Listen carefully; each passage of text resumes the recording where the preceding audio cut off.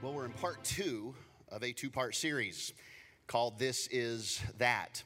And the key idea behind this series is the fact that in the Bible, there are descriptions, there are moments that the people in the story don't quite understand, and they have to be communicated. Maybe they don't even understand in the moment, but later they understand, oh, that's what that was. Oh, this is what that meant. And all throughout the Bible, we see that. Jesus, when he's 12 years old, he leaves his mother and father, and he's teaching in the synagogue, and his mom goes crazy looking for a child like he's lost in Disneyland. And she starts chasing all around. They left.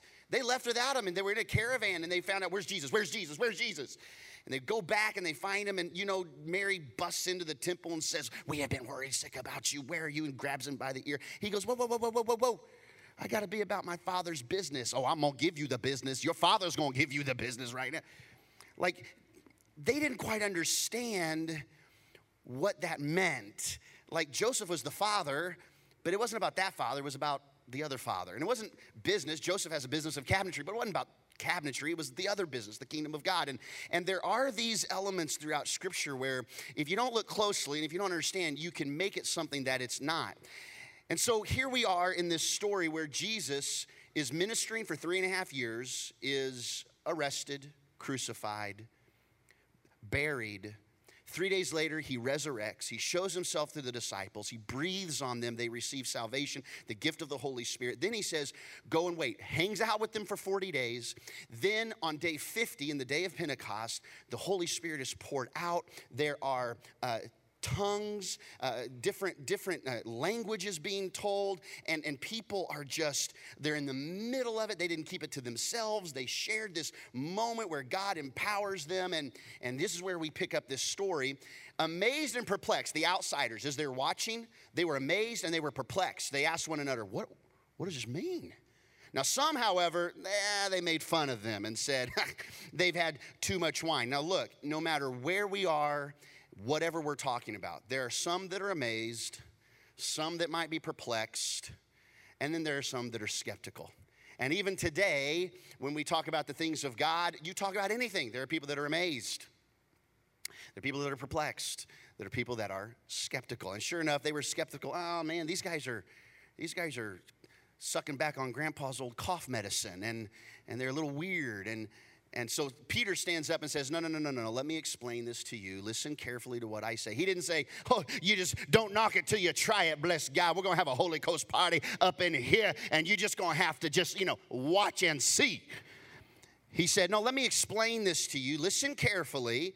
He didn't just say, we're going to have church, and us three and let it be, us two, it'll do, us four, no more. He said, listen carefully. These people are not drunk as you think. This is not what that is. This is not that. No. This is that which was spoken by the prophet Joel. And he goes back into the Old Testament, the prophet Joel, and he begins to describe how the Holy Spirit would be poured out. And he takes a moment to explain. Now, last week, we talked about this is that in the context of why we worship the way we worship, what real worship is, how God expects us to worship, when God expects us to worship, why God expects us to worship. That is that. And what we do on Sunday, this is part of that. And today, I want to talk to you about spirit empowerment. The same spirit that was poured out on the day of Pentecost, and what that means for us, and what it has been to some people, and maybe what it really needs to mean. Because this is that. And I want to break it down and explain it in a little bit more detail. Now, the truth is, the moment I start talking about the Holy Spirit or the day of Pentecost or Pentecostal, I could hear it like tension. Ooh. What's it going to say? I brought my grandma. She's Southern Baptist. What is he going to say today? And so there are some that you grew up Baptist, some you grew up Lutheran, some you grew up Pentecostal and Assembly of God. Some of you grew up Catholic or Episcopalian. Some of you just haven't grown up yet.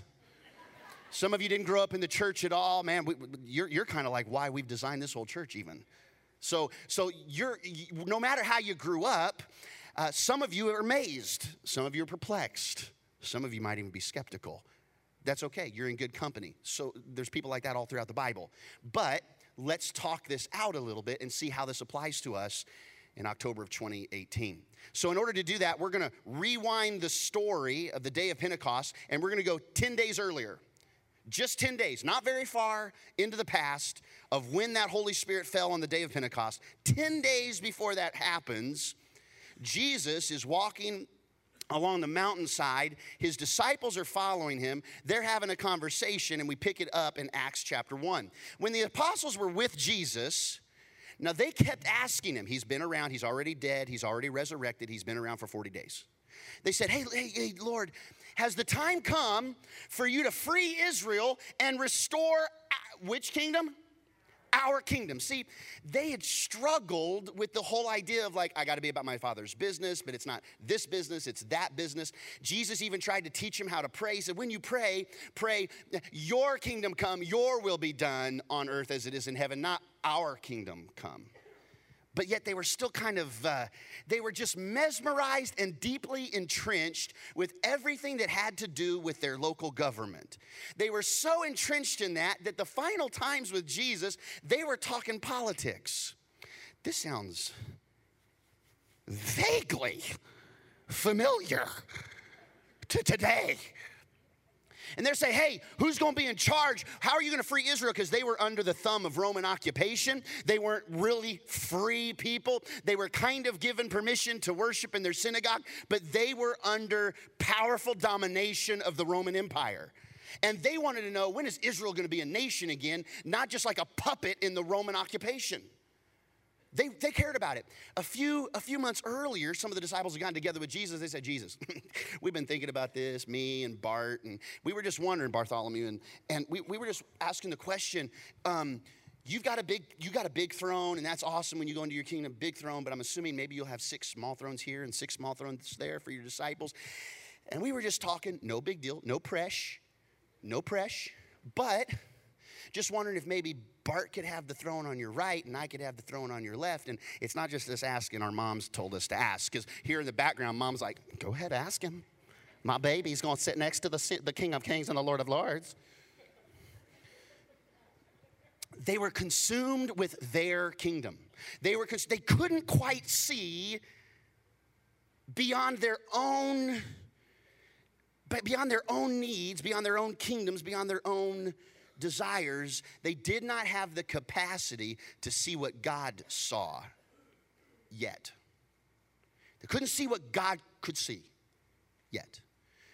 So Jesus replies to them and he says, now the Father alone has the authority, or in another translation, the Father alone has the power.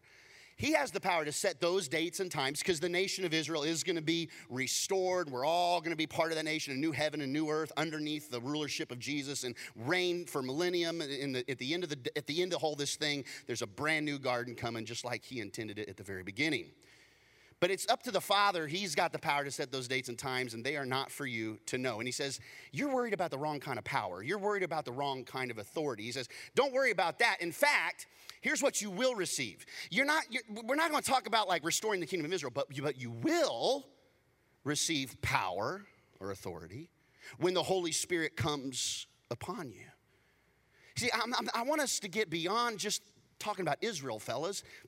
I want to talk about the globe. I want to talk about the world. I want to talk about the real kind of power. Not this power, but Holy Spirit power. And here's what's going to happen when you get that power. It's not going to be power for you to say, ha, I'm powerful. But it's so that you would be witnesses, telling people about me everywhere. In Jerusalem, right where you are, throughout Judea, people close to you, Samaria, people that are different from you, and to the ends of the earth, people you may never, ever meet, but that matter to the big kingdom. Not this kingdom, this kingdom. Now, after saying this, he was taken up into a cloud while they were watching, and they could no longer see him. You want to talk about the quintessential, like, mic drop. You'll receive power. You'll be my witnesses. Peace. I like to imagine the sound, Probably didn't happen quite like that. So they could not no longer see him. As they strained to see him, they were so focused. Oh, can you see him, Peter? I don't know. James, can you see him? I don't know. There's a cloud on my way. That cloud looks like a trumpet, though. Is that a trumpet? I don't know. It's an angel holding a trumpet. That's what I think. No, it's just a cloud. It's just a cloud. No, is that Jesus? They were so straining to see him rise into heaven that two white-robed men suddenly stood among them. Now, this is a miracle. This is like angelic beings that are right there, and they don't even notice. They're so busy looking. So they're so busy looking, the angels even have to go, ahem. They say, Men of Galilee, hey, why are you standing here staring into heaven? It was good to look for God. It was good to wait on him because he had promised he would come back. They had seen him walk on water. They had seen him walk through a wall and meet them in the upper room. They had seen crazy things. They didn't know exactly what to expect, but they were so focused on just wanting to see Jesus, they were forgetting, and the angelic hosts here say, don't you remember what he's been telling you this whole time? Go to Jerusalem and wait for the gift I've promised, the power of the Holy Spirit, the power to be witnesses. Go and wait. Don't just stand here. Go. And sure enough, they go. And 10 days later, a miracle takes place where the Spirit of God, instead of being in the flesh, now the Spirit of Jesus is with us, the Holy Spirit, and inside of us and empowering us to do work for the Lord. And it happens on this opening day of the Feast of Pentecost, which is a big celebration of Jewish culture. God had designed several different feasts, several different holidays, if you will, for them to be reminded. So they use these feasts not just to do something, but to remind. Why do we celebrate a birthday? To remind how valuable someone is. We celebrate another trip around the sun for that individual. Why do we celebrate Easter? It's a reminder. We don't just say, no, Jesus rose. We're only going to worship Jesus, and he rose on Easter Sunday. Every day else, just, go to the club. No, it's a reminder just to take a moment and celebrate. Christmas, we celebrate. And this feast is like that celebration to remind them of how Moses was given the 10 Commandments and everything that happened in the wilderness for 50 days after the Passover, where the Lord passed over all of the houses in Egypt, and the firstborn child of every home died except for those that had covered their doorposts in blood. So if their door was covered in the blood of the lamb, the Lord would pass over them. Okay. So that's Passover. 50 days after Passover is Moses in the wilderness with the rest of the Israelites, and he receives the 10 Commandments. Now, it's important to know the scope of the Bible, because you're going to miss some things if you only pick up one little piece. If you understand the whole story of God from start to where we are today, you can see some shadows in the Old Testament of things that are coming true in the New Testament, things that are happening even now. So what we're going to do is I'm going to give you a little bit of what was then in the Old Testament and what was happening on the day of Pentecost. The Old Testament, that was this, but this happening in the New Testament, this is that. Okay? This is what happens on this moment when the Holy Spirit descends and they speak in other languages, gifted by the Spirit, and thousands of people come to Christ. Here's how the shadow works. So look at this. In the Old Testament, Moses was on the mountain for 40 days waiting for God to speak. Jesus was with the disciples 40 days after the resurrection. There is symbolism here that begins to connect the dots. As Moses begins to receive the 10 Commandments, the cloud descends with noise and with fire. There's a physical manifestation of the presence of God taking place on that mountain. And then in the New Testament, on the day of Pentecost, when the 120 are gathered in that room, the Spirit descends in mighty rushing wind and like fire. More physical manifestation. We're connecting the dots. This is that. And we're seeing what God is trying to say. He's not just trying to resurrect what happened in the past. He's giving them a new direction for living. In the Old Testament, during that time, God writes the law on tablets of stone with his own finger. The 10 Commandments and the law of God. But on the New Testament moment, in this day of Pentecost, this feast of Pentecost, God is doing a new thing, and he's actually writing the law through the Spirit on their hearts. No longer is this going to be an external code of conduct, rules, and regulations that you have to do externally out here in order to earn your way to get close to God. Instead, it's going to be what God does for you. You could never do for yourself, and it starts on the inside and works itself outward. Now, isn't that a little stretch, Pastor Jeremy, that it's written on our hearts and the law? Are you saying do away with the law? No. Jesus himself says the greatest commandments, everything else hangs on, love the Lord your God with all your heart, mind, soul, and strength. Love your neighbor as yourself. The other commandments hang on that, and that starts from the inside out. You will not love your neighbor as you love yourself if it doesn't start in here. It cannot be a physical thing that you fake. Your fakeness will end at some point. It's got to be on the inside and work its way out. Now, what we also see is hundreds of years earlier, as the nation of Israel was in captivity, the prophet Jeremiah, he writes this statement. Look at this. This is the brand new covenant that I'm going to make with Israel when the time comes. It hadn't come yet. I'm going to put my law within them. It's not going to be a law externally. I'm going to put my law within them. Write it on their what? Hearts. Now, that was hundreds of years earlier. They were waiting for that promise to take place. And on the day of Pentecost, this is the beginning of that new way, that new covenant of living.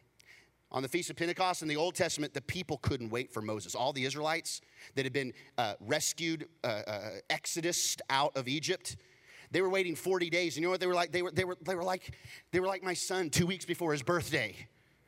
How many more days before my birthday, Dad?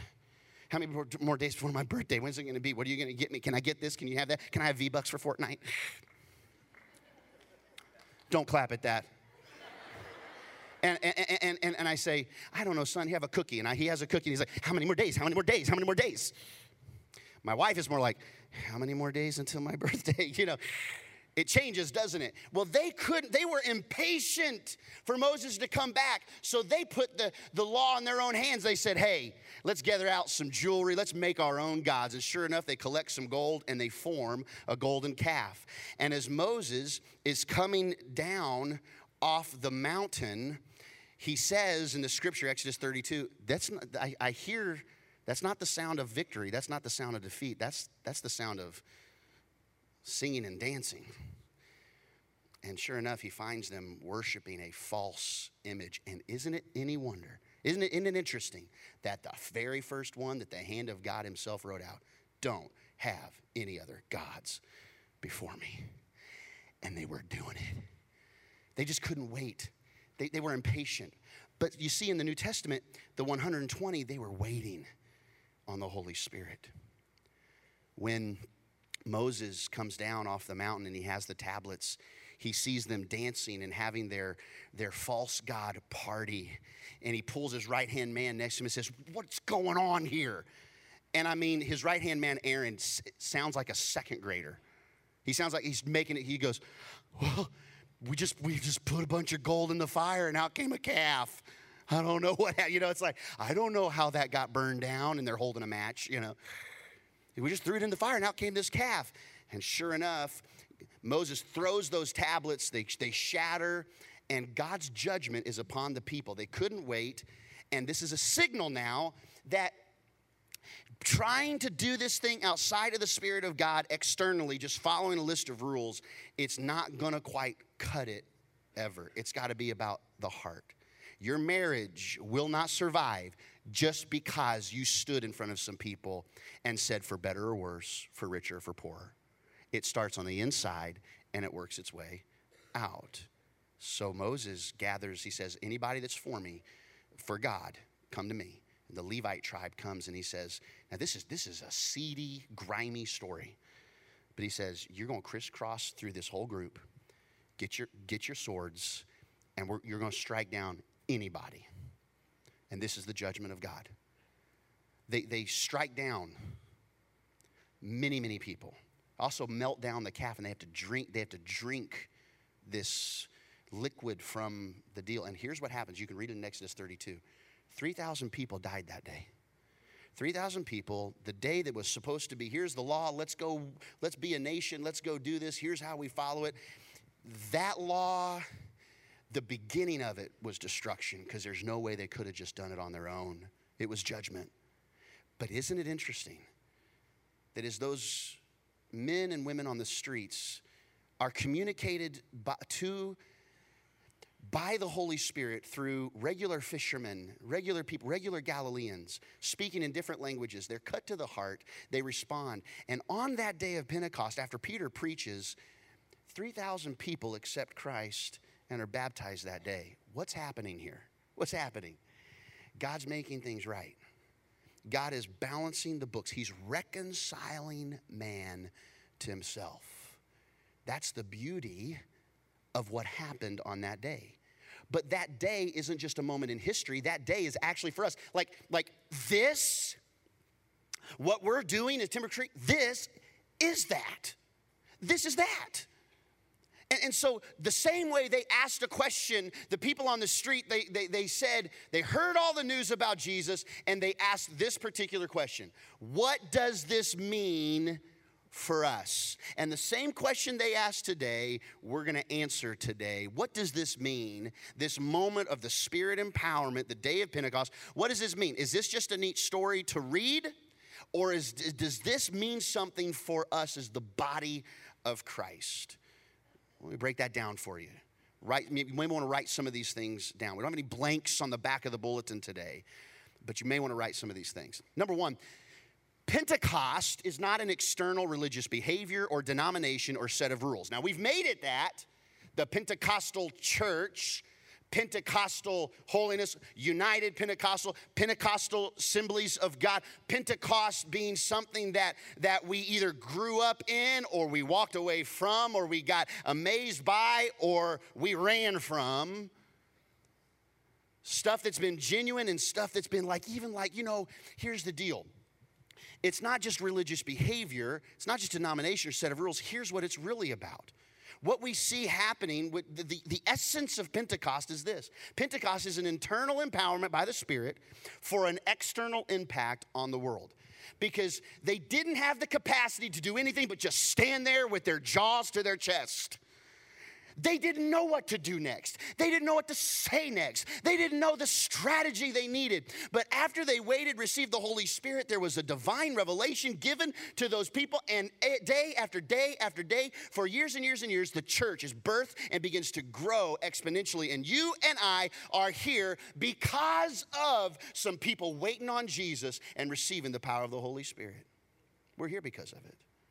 Pentecost is not just about speaking in tongues. Now let's talk about tongues for a second. Like I said, here we go.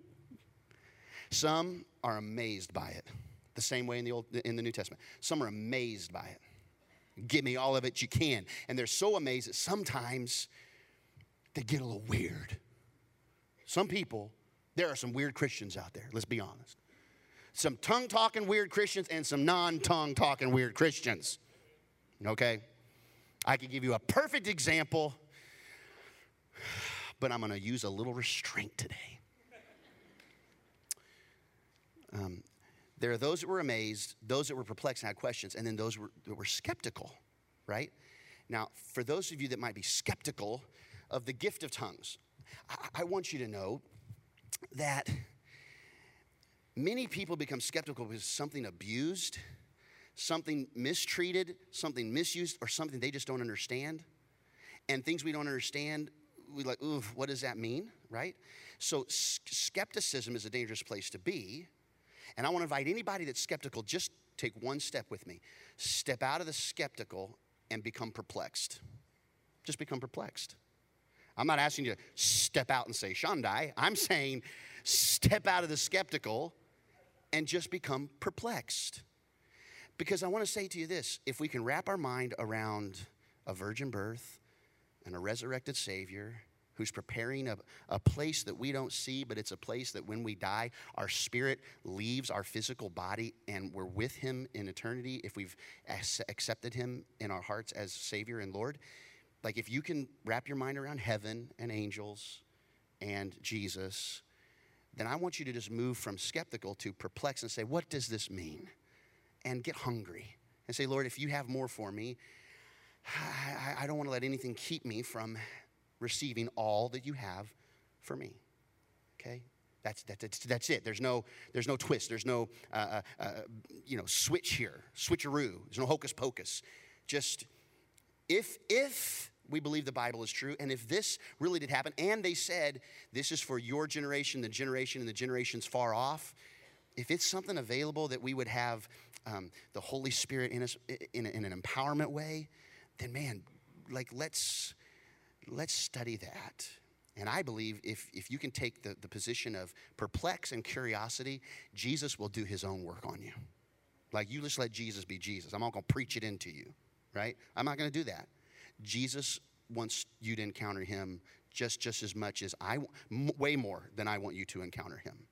And then I believe that you're going to move to amazed at how much Jesus wants to do through you. Sound good? That's all. That's my little mini sermon within the sermon, within a sermon, within a sermon. This is like, what's the movie with Leonardo DiCaprio with the Inception? This is an Inception sermon right here. Okay, moving on. Pentecost is not about just speaking in tongues. It's about speaking, yes, the message of Christ to the culture through the chaos.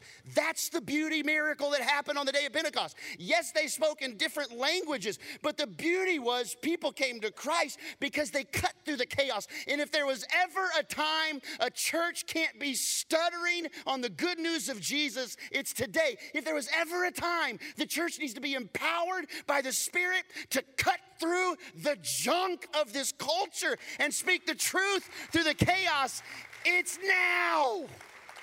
It's now. It's time. And we don't need a church that's just good at standing there looking into the sky. We got to go, be empowered to speak everywhere God has us to go. So what are the next steps then? For me and for we. Because Pentecost, or spirit empowerment, is not just a corporate thing. It's not a denominational thing. It is corporately experienced on the day of Pentecost, but it's very much an individual thing for you and for me. So what does it mean for us? Well, number one, I would suggest that it means, would all of us individually just resurrender to whatever Jesus wants to do in your life and through your life. Whatever he wants to speak into your heart. He's a speaking God. Would you just today just resurrender to everything God has for you? Pastor Dan, in the morning greeting a few moments ago, quoted Matthew 6:33, where Jesus says, seek first the kingdom of God and his righteousness, and all these other things will be added to you. That same scripture in the paraphrased Message Bible says it like this. He says, steep your life like a tea bag that is it immerses and it just changes. Like, steep your life, saturate your life in God reality, God initiative, God provisions. Don't what? Worry is like a national pastime these days. You got baseball, apple pie, and worry. People are just worrying about everything. Worrying about missing out, worrying about the future, worrying about the kids, worrying about this, worrying about the money, worrying about the house, worrying about this, worrying blah, blah, blah, blah, blah, blah, blah. Worrying about everything. He says, stop that. You're spending way too much energy. You need to steep yourself not in worry, but in God reality, initiative, and provisions. Now, the disciples following him, they had him in the flesh, and even they struggled. They were steeping themselves in present reality, present initiatives, physical reality. The nation of Israel, they were worried about all the external circumstances. Those disciples were still mesmerized by their own kingdoms. And I want to say it's okay to care about what's going on in this nation. You ought to do your civic duty and get out there and vote, but you also ought to put the first kingdom first. Steep yourself in his reality, his initiatives, his provisions. And you know what? You'll find all your everyday human concerns will be met. If you're waiting for the White House to meet your needs, you're waiting for the wrong house. You're waiting for Congress to get their act together. Man, they couldn't wait for 40 days. You're going to wait longer than 40 days, I promise. Steep yourself into what God has for you. Do you know when you do that, you find your ultimate purpose? You may want to write this down. The ultimate purpose of my life. Two most important dates. The day you were born and the day you find out why. Your ultimate purpose, your ultimate why of your life is to make a difference for the kingdom of God. It's not just to be a good dad because good dads are good. It's to be a good dad that shows his kids who Jesus is and how all this is just temporary. We're looking for something beyond just all this. We can make the next buck and we can get the next promotion, but my job isn't just to, my ultimate purpose isn't to just like get more money. It's to learn how to use my resources to make a difference for the kingdom of God. And that's the me. But the we, the ultimate purpose of this church is to help you get there. We just want to help. We're not going to make the difference for you. Together, we're going to equip you, and all of us together, we're going to make a difference for the kingdom of God. That's the ultimate purpose. And we can't do that without the power of the Holy Spirit. We don't have enough in us by ourselves. So he wants us to resurrender. Number two, he wants us to dream bigger. Dream, no, that's not a dream. Dream bigger. No. Bigger? Yeah. But not enough. Bigger? Yeah. Dream big dreams. What you think is big, if you can accomplish it with what you have surrounded yourself with right now, it's not really that big of a dream. If the biggest dream you have can be done in a month, that's not a big old dream. That's like just a simple goal. You got to dream big dreams. And this church, Timber Creek, we want to dream big, crazy, audacious, hairy, scare you kind of dreams. You know why? Because when we dream those kind of big old dreams, when they come true, not a single pastor, not a single leader, not a single giver can say, yeah, that was us. Say, oh, no way we could have seen that happen had God's hand not been on it. That's the kind of dreaming we need to do. Helen Keller, 19 months into her life, contracts a serious illness and is left mute, deaf, and blind. Can no longer see, can no longer talk, can no longer hear. Through amazing sacrificial time and leadership and love, she is taught how to grow despite those difficulties and disabilities. And she leaves us with some unbelievable quotes from someone who couldn't speak, couldn't hear, and couldn't see. And here's one of her quotes. Helen Keller said, "The only thing worse than being blind is having sight but no vision." And do you know what the Holy Spirit does in us? He helps you see beyond what you can see, to see more than you can see without him. And we see that. The Apostle Paul says that to us in Ephesians 3. The Apostle Paul says, God, by his mighty power at work, where? Within us, the Spirit of God within us, is able to do far more than we would ever dare to ask or even dream of. You can't dream big enough if you haven't invited the Holy Spirit to empower you to do what's next. You think it's big? You ain't seen nothing yet, baby. But the Holy Spirit working within you, you can dream dreams you never thought you could dream, infinitely beyond your highest prayers or your highest desires, your highest thoughts, your highest hopes. We don't have what it takes inherent in us, but through the Holy Spirit through us, great things are yet to come. You know, you're an ordinary person. In fact, there's really no great people. They're ordinary people that do great things. They're ordinary people just like you and me. They put their pants on one leg at a time. Ordinary people that do great things. Can I say something to you? Maybe a shock to you, but we're not a great church. well, we're not a great church. Now, one or two of you are like, amen. You're still welcome here. I don't know why you want to be here if you don't like it, but we're not a great church. We're the body of Christ. It's not like this is the great body of Christ and this is the meh body of Christ. The meh body of Christ, right? There's no such thing as a great church and not a great church. But let me tell you the difference. We are an ordinary church committed to a God-sized dream. And that's the difference maker. Because every church has an opportunity. God wants the greatest organization in the world to be his body, not Starbucks.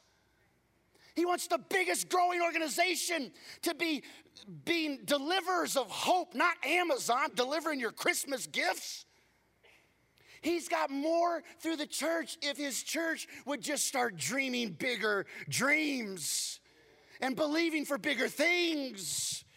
And so 2 years ago, when we turned 90 years old, we launched a 10-year dream of this church.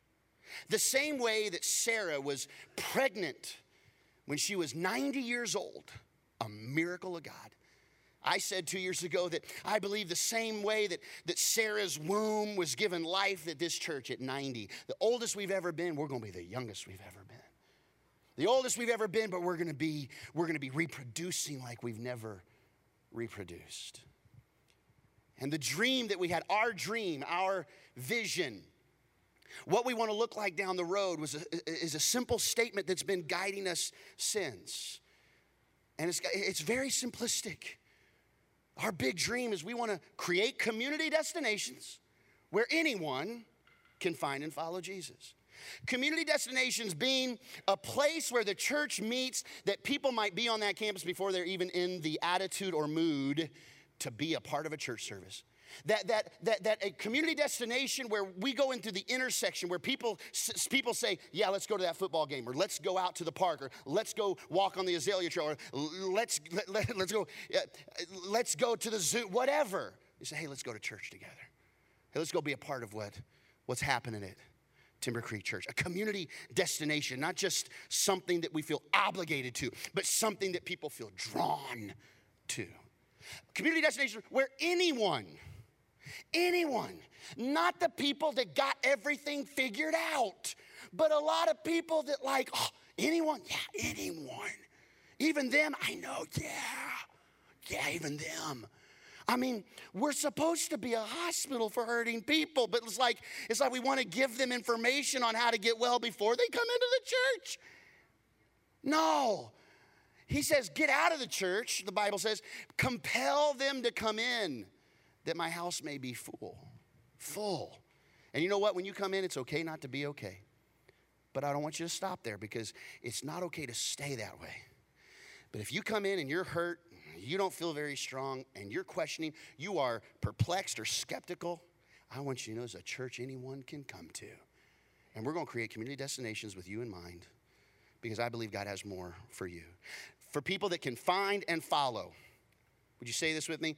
Found people find people. Say it. Found people find people. One more time. Found people find people. Well, shouldn't we just be more about growing disciples of Christ? You haven't really been a disciple of Christ until you're part of finding people. Because like the whole linchpin is that you would be witnesses telling people everywhere about me, not quoting another 17 scriptures by memorization. Memorize the scripture, read the Bible, but like do the Bible. Like don't just stand there and read, get out there, be empowered and go.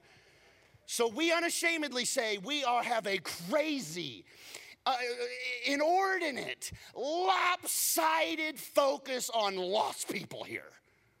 And if you need the church to be lopsided focused on just making you better, I want to say to you, we will help you. We'll help you get there. Your God-given potential is our mission. But your God-given potential is not realized in just knowing God for yourself. It's in knowing him and not keeping it to yourself. So next steps, resurrender, dream bigger. And number 3, just like those disciples, don't just stand there. Don't just stand there. I mean, look, the disciples standing there means they were faithful to walk with him. They were loyal to him. It shows their concern for him. It shows their interest to him. But that's not what he wants, for you just to stand there. He doesn't want you just to come in and just raise your hands and worship. Just. He deserves it. But that's not all he wants you to do, is just stand there. You will not give God glory by just standing there. I'll prove it to you. Jesus himself says it in John 15. This is to my Father's glory. Like, just standing there isn't to my Father's glory. This is to my Father's glory, that you bear much fruit, showing yourselves to be my disciples. Don't just go through the movement, everybody. What I believe to be one of the strongest discipleship systems that has ever been built. I truly believe you are part of a church that's incredible, intentional discipleship. If you engage the process, and stay true to the process, your life will be radically transformed by the power of Jesus Christ. If you engage the movement process in our church, your life will never be the same. Never be the same. But you got to engage it. It doesn't happen by osmosis. I walk into the church, whoa, I'm a disciple. Like you got to engage the process. You got to bear much fruit. And he goes on to say, a verse later, I've told you this, not for you to feel bad, not for you to feel like obligated, I got to go bear much fruit, but so that my joy may be in you and that your joy may be complete. When you're making a difference for the kingdom of God and you start seeing that fruit developed in your life and other people see it and they start mentioning it, there is no greater joy. The joy of the Lord is not going to be just vacation. It's not going to just be you getting time off. The joy of the Lord is not getting the kids out of the house and you just having a night with mama. The joy of the Lord is when you make a difference for the kingdom of God and see that fruit come to bear. And over the last 2 years, since then, 2 years ago, we cast this vision. This is that in action. We've seen 1,150 people find and begin to follow Jesus. We've seen 425 men, women, and children, young and old, water baptized. We've seen 480 people go through our starting point process, which is a 4-week experience to get plugged into the church. The next one starts next week. 4 weeks. Step 1 is week 1. Step 2 is week 2. Step 3 is week 3. Step 4 is week 7. No, it's week 4.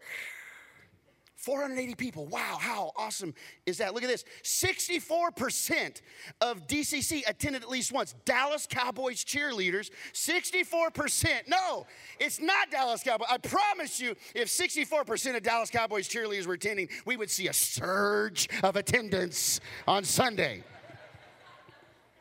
No. Look at this, everybody. That is, listen up, Diboll. This is Diboll Correctional Center. 64% of the entire prison has attended a service. What? What? And through their own writing, not just by the raising of a hand, through their own writing, 332 of the 518 men have committed or recommitted their life to Jesus Christ.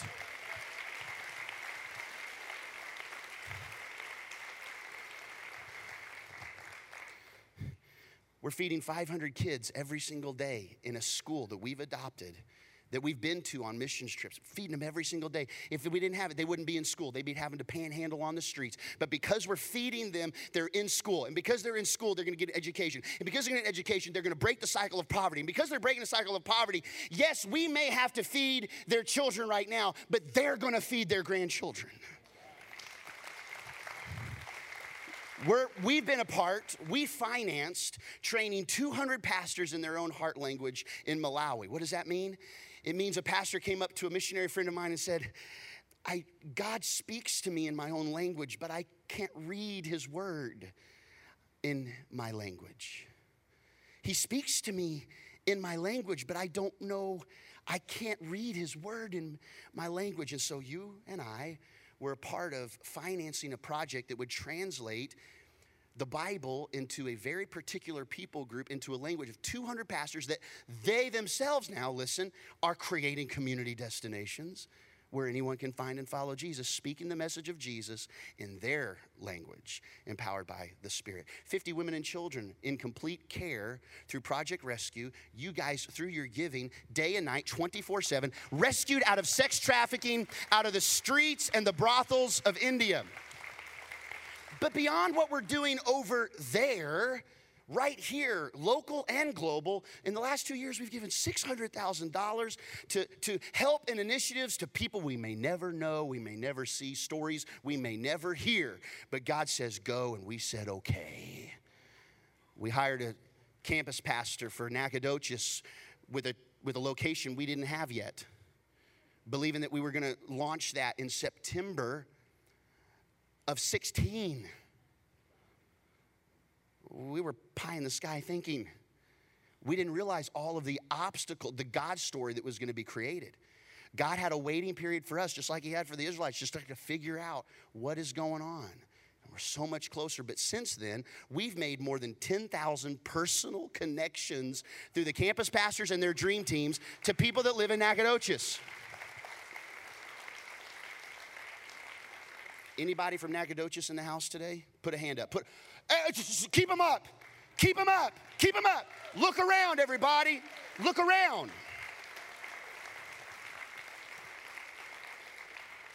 Whoa! That was a surprise. And guess what? All these good things, it's not about a pastor. It's not even about the dream. It's about the dream giver.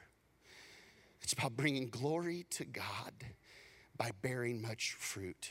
But here's the deal. The best is yet to come. We will not stand here looking in the sky saying thank you only to the things that have happened yesterday. We will continue to go, being empowered to the Spirit to speak the message of Christ in a language that makes sense to culture through the chaos of everyday life. The best is yet to come. We've done a lot. But really, frankly, everybody, we're just getting started. And now I want to introduce to you, for the first time, a sneak peek at one of the biggest next steps that's getting ready to happen at Timber Creek. I hope that you are excited to see what God wants to do through us. It's going to be big. It's going to take a lot of faith. We're going to have to dream big. But let's back up the camera, not 10 days earlier, but let's back up to 2 years ago when we first launched this vision, and let's see where God is taking us. Take a look.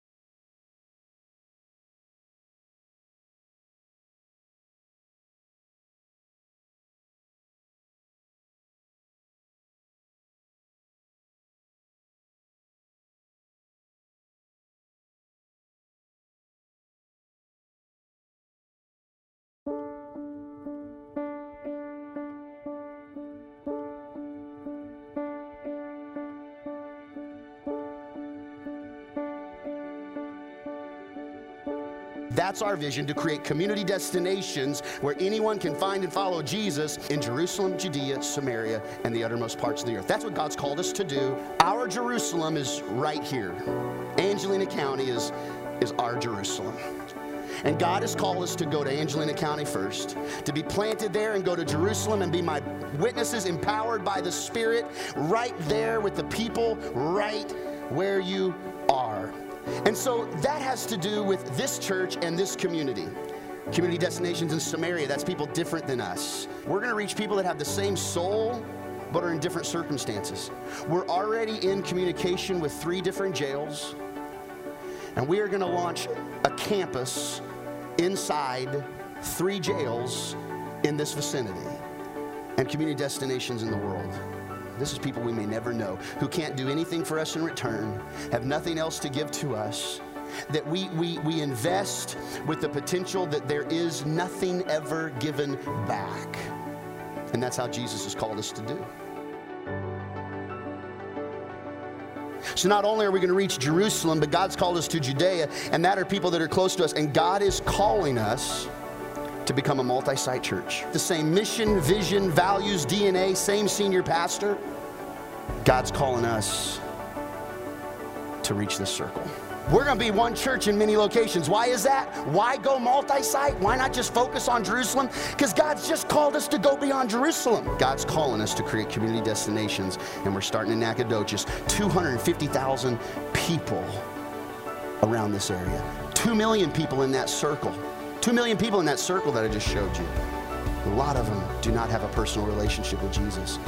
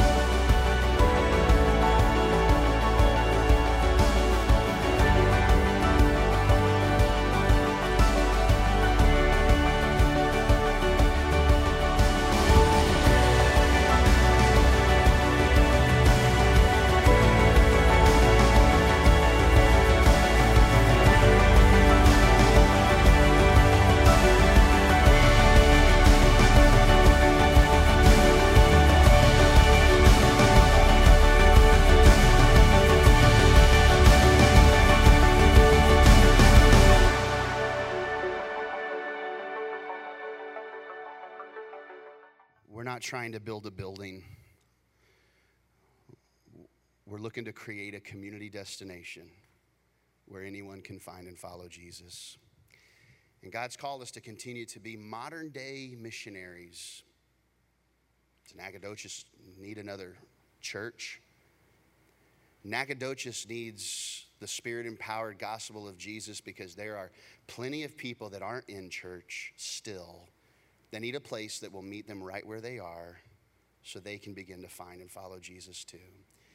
And just like the first modern day missionary, William Carey, who years and years ago felt the Spirit of God compel him to go and be a missionary to an unreached people group. People around him said, if God wants to reach the heathen, he'll do it himself. He doesn't need William Carey to do it. And William Carey, in response to the skeptic, in response to the one says, do we really need to, aren't we just good doing what we're doing here? Let me pause. We got a lot of good things going. I just read you a list, like a lot of churches would be thrilled with the kind of God-sized fruit that has been happening just over the last couple of years.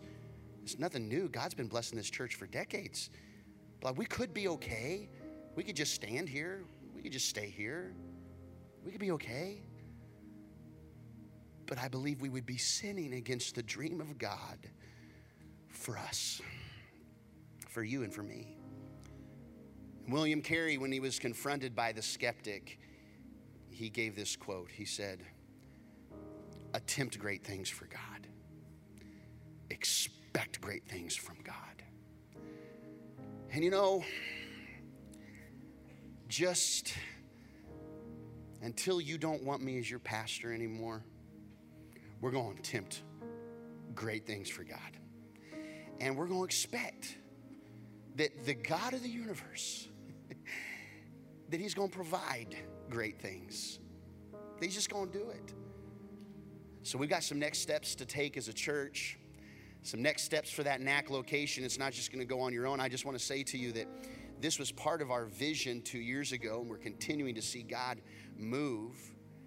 We've had the strongest financial years the church has ever seen, more resources than we've ever had. But even then, the dream, God's dream, is bigger than our current reality. And here's what we're going to need to do. Number one, we're going to need to pray and clarify. I'm going to need you to pray with me. Already, God is showing up. I didn't share this in the first service. I know I've been preaching, but you got to hear this God story. The reason why it's taken us so long is because when we initially thought we had landed a location, it was the Nacogdoches High School. And we were going to rent their large commons area and their auditorium that set 500 people. We were going to rent that every week for one day. We were going to roll in big semi-truck full of portable equipment, undo the back, roll stuff in at 5 in the morning, have 2 services, roll stuff back in, and be out by 1:30. And we had gone around the country asking for national lease prices because schools rent out to churches like this to help with their budget. And the average was about $4,000 to $6,000 to rent for that one day, 4 times a month. Frankly, we were shocked when we got the email back that they were going to ask. We were making our plans, doing our thing, and they were asking for $17,000 a month to rent the high school for 7 hours a week, 28 hours a month. And we could not be good stewards and do that. We couldn't have midweek experiences. We couldn't meet up there on Tuesday nights. We didn't. And so, man, this is just not, man, we felt defeated. We felt defeated. Then sure enough, somebody calls, and it was the mall. Now, those of you from Nacogdoches, we don't got a very great mall here, but you guys don't have a very great mall there. Like we have the Galleria. And it ain't even anyway, you know what I'm talking about. You ain't got to lie. If you think, oh, it's not that bad. She said, it is. That's okay. We thought, you know what? What if we tried to breathe life into that building? What if we could breathe life and do something? And we even offered to them when we were talking about negotiations, we were going to paint the whole mall and update it and freshen it and making it look not mustard yellow. And we were just going to do something.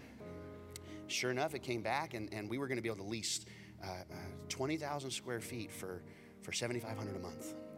But it was going to go up every year, $1,000 a month. So to go $8,500 next month, $9,500 next month, $10,000, up to $12,000 a month. And that was before we renovated. It was just a shell, and it's going to take a lot of money to renovate. And so then we just felt we were going to do it. We said, okay, God, we were going to rent the JCPenney's. But then we got blocked because there was a clause in another business there that they had right of refusal on who could have that anchor store in Nacogdoches. So we were back to square one again. And I mean, we had hired Dan and Laura, and we're making connections. And we've got a campus pastor that doesn't have a campus for 2 years. So you know what they do? Hey, we don't have to have a building to be the pastors of this city. So they start meeting people at coffee shops, going into City Hall, working for the Chamber of Commerce, meeting people up there, doing splash nights, doing the Blueberry Festival, doing all kinds of fun stuff, just making connections, just being relational to the city. I love you, Dan and Laura. I love you.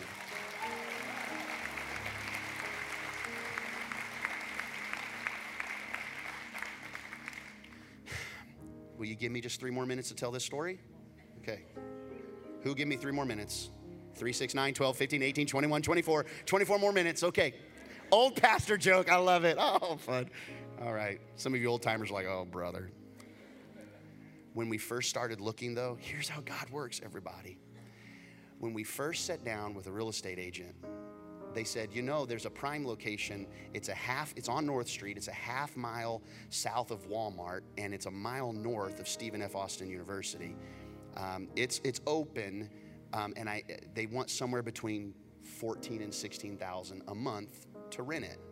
And if you understand leasing commercial property, there's also on top of that other maintenance fees and shared responsibilities they call triple net. Triple net on top of that to take care of the parking lot and other things. We said, we didn't even look at it. We didn't even go. We said, no, we can't do it. That in and of itself that's just too much of a burden to carry for us before we renovate and everything. So a year, we're looking at other properties. And sure enough,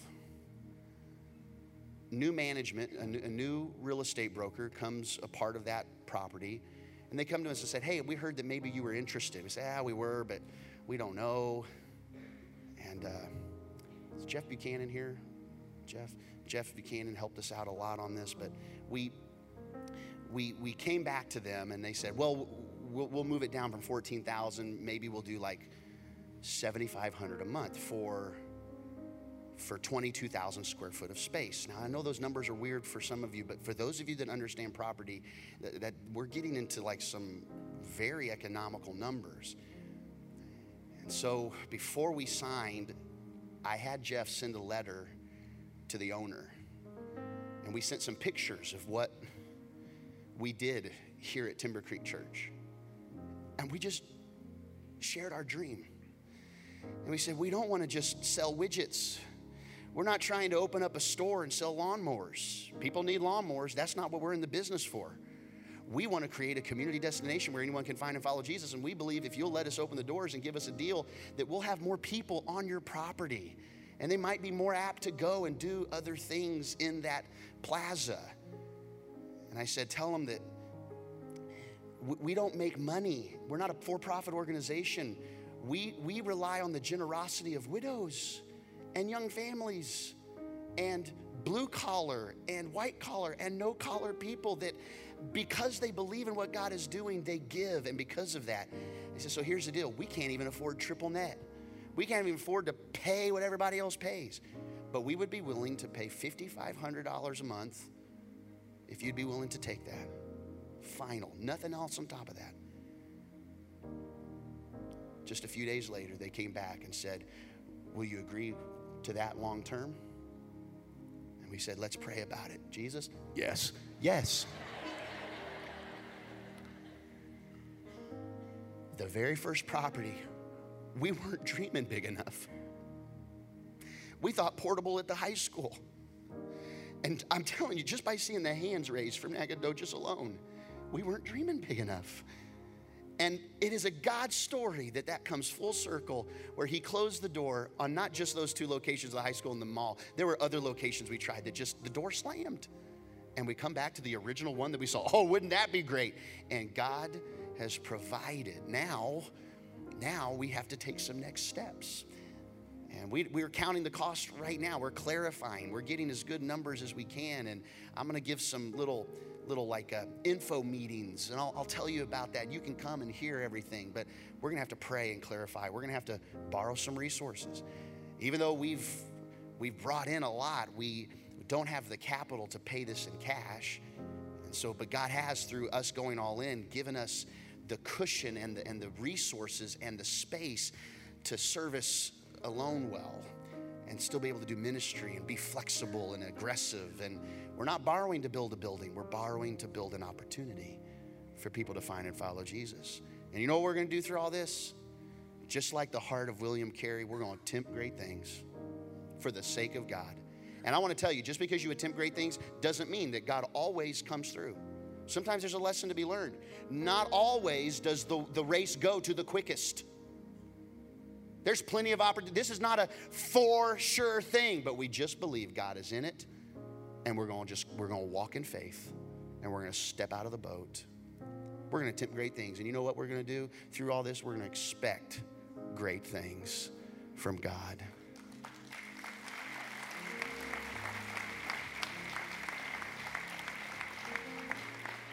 So just the next few weeks, we'll be talking more about this outside of this service. We're gonna vote on it like we vote as a church to say, yeah, let's do this if we feel like God is in this. And I believe you're with me, and I believe you're with what God is saying. But I want to move into our moment of worship through the offering. Cody's going to lead us in a song, but before he does, I want us to do that go back one, would you, Halls? Pray and clarify. I want us to, before we do anything else, I want us to pray. And I want my buddy to join me. Come quickly. I want my buddy to join me. Sister Ann Lewis. A week ago today, we had the funeral of her husband right here in this worship center. It just happened to fall. The funeral fell on her birthday. But you know what? It was a celebration because death is not the end. Brother Bob knew, as a pastor of this church for 35 years, 19 as the senior pastor, 1970 to 1989, and then from 2000 to 2016 was our senior citizens pastor. And Bob and Ann together were the pastors of this church. They led the congregation not to buy this property, but to build the very first building on this property. And then the gymnasium that's now our kids center. They didn't just stand there. They were empowered by the Spirit to lead us. It was a one-lane highway out here. It was a one-lane highway, wasn't the loop. Do you know that there were people that were amazed, there were people that were perplexed, and there were people that are skeptical back then?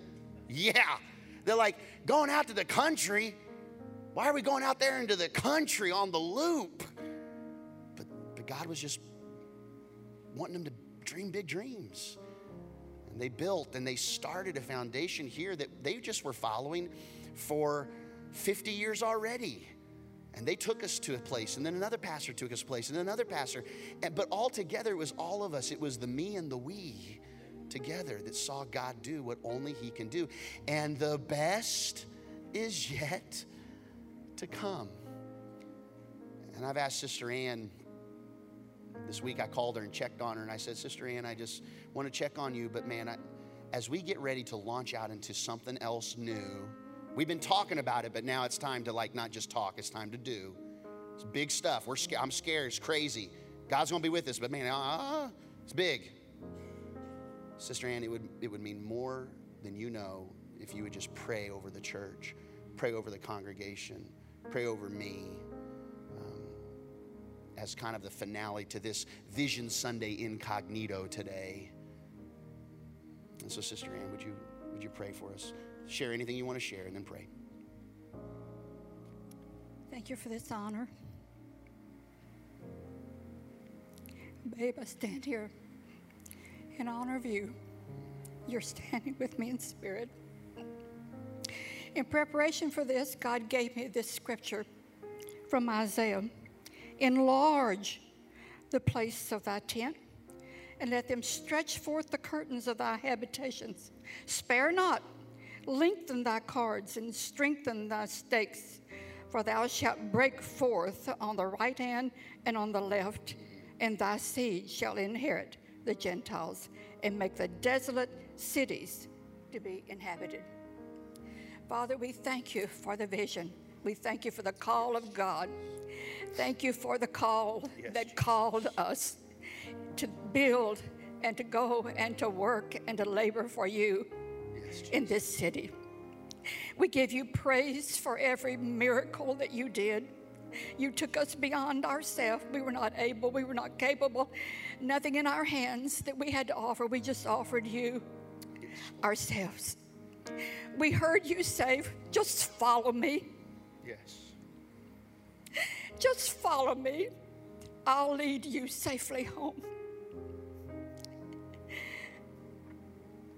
And now we hear your voice again gently say, come on, Jeremy and Dan, congregation, just follow me. I have plans greater than your vision.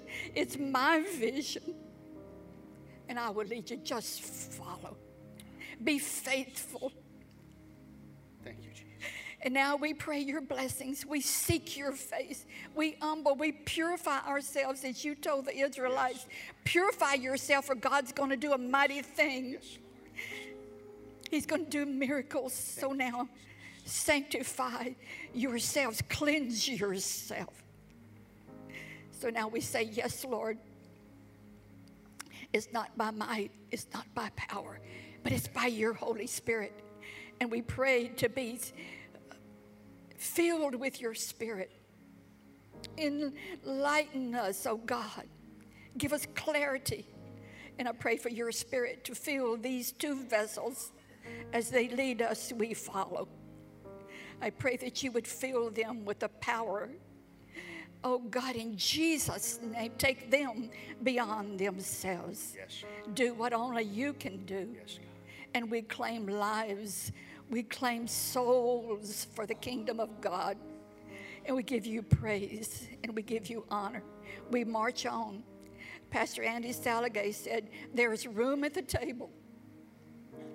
And now Pastor Jeremy says, a church that anybody can attend, so lives can be changed. And their work for you, you can accomplish in them your desire. Thank you, Jesus. We bless your name and say, glory be to our God. We march under the banner of our Lord Jesus Christ. In your name, amen. Amen. Amen. Here's your... Come on, let's stand and give God our best. Lord, we love you. We trust you. We offer our praise. We offer our future. We thank you for what you've done, but we will not stand here. We will move forward in the mighty name of Jesus, empowered by the Spirit. Thank you, Lord. I'll tell you what, we're going to have church up in here when Sister Ann prays the house down. Thank you, Lord. Thank you. Thank you, Sister Ann. Thank you, Sister Ann. Now we're going to give as a finale to our service. Thank you for being faithful in your tithes and your offering. But we're not just giving, we're worshiping. So let's worship in song, let's worship in giving, and then Pastor Dan is going to come and dismiss us. Come on, sing this with Cody. Oh, we say, I know breakthrough is coming. By faith, I see a miracle. My God made me a promise and He won't stop now. Sing it again. I know breakthrough is coming. By faith, I see a miracle. My God made me a promise and He won't stop now. Every voice say, I know breakthrough is coming. By faith, I see a miracle. My God made me a promise and He won't stop now. One more time say, I know breakthrough is coming. By faith, I see a miracle. My God made me a promise and He won't stop now. Come on, one more time. Put your hands together. Are you excited? Man, as a church, we are going to attempt great things for God. Thank you, Pastor Jeremy, for leading us in big dreams and big vision, not just for our church, but for your lives. This week, guys, attempt great things for God. Expect great things from God. Amen? We love you. God bless you. We'll see you next Sunday.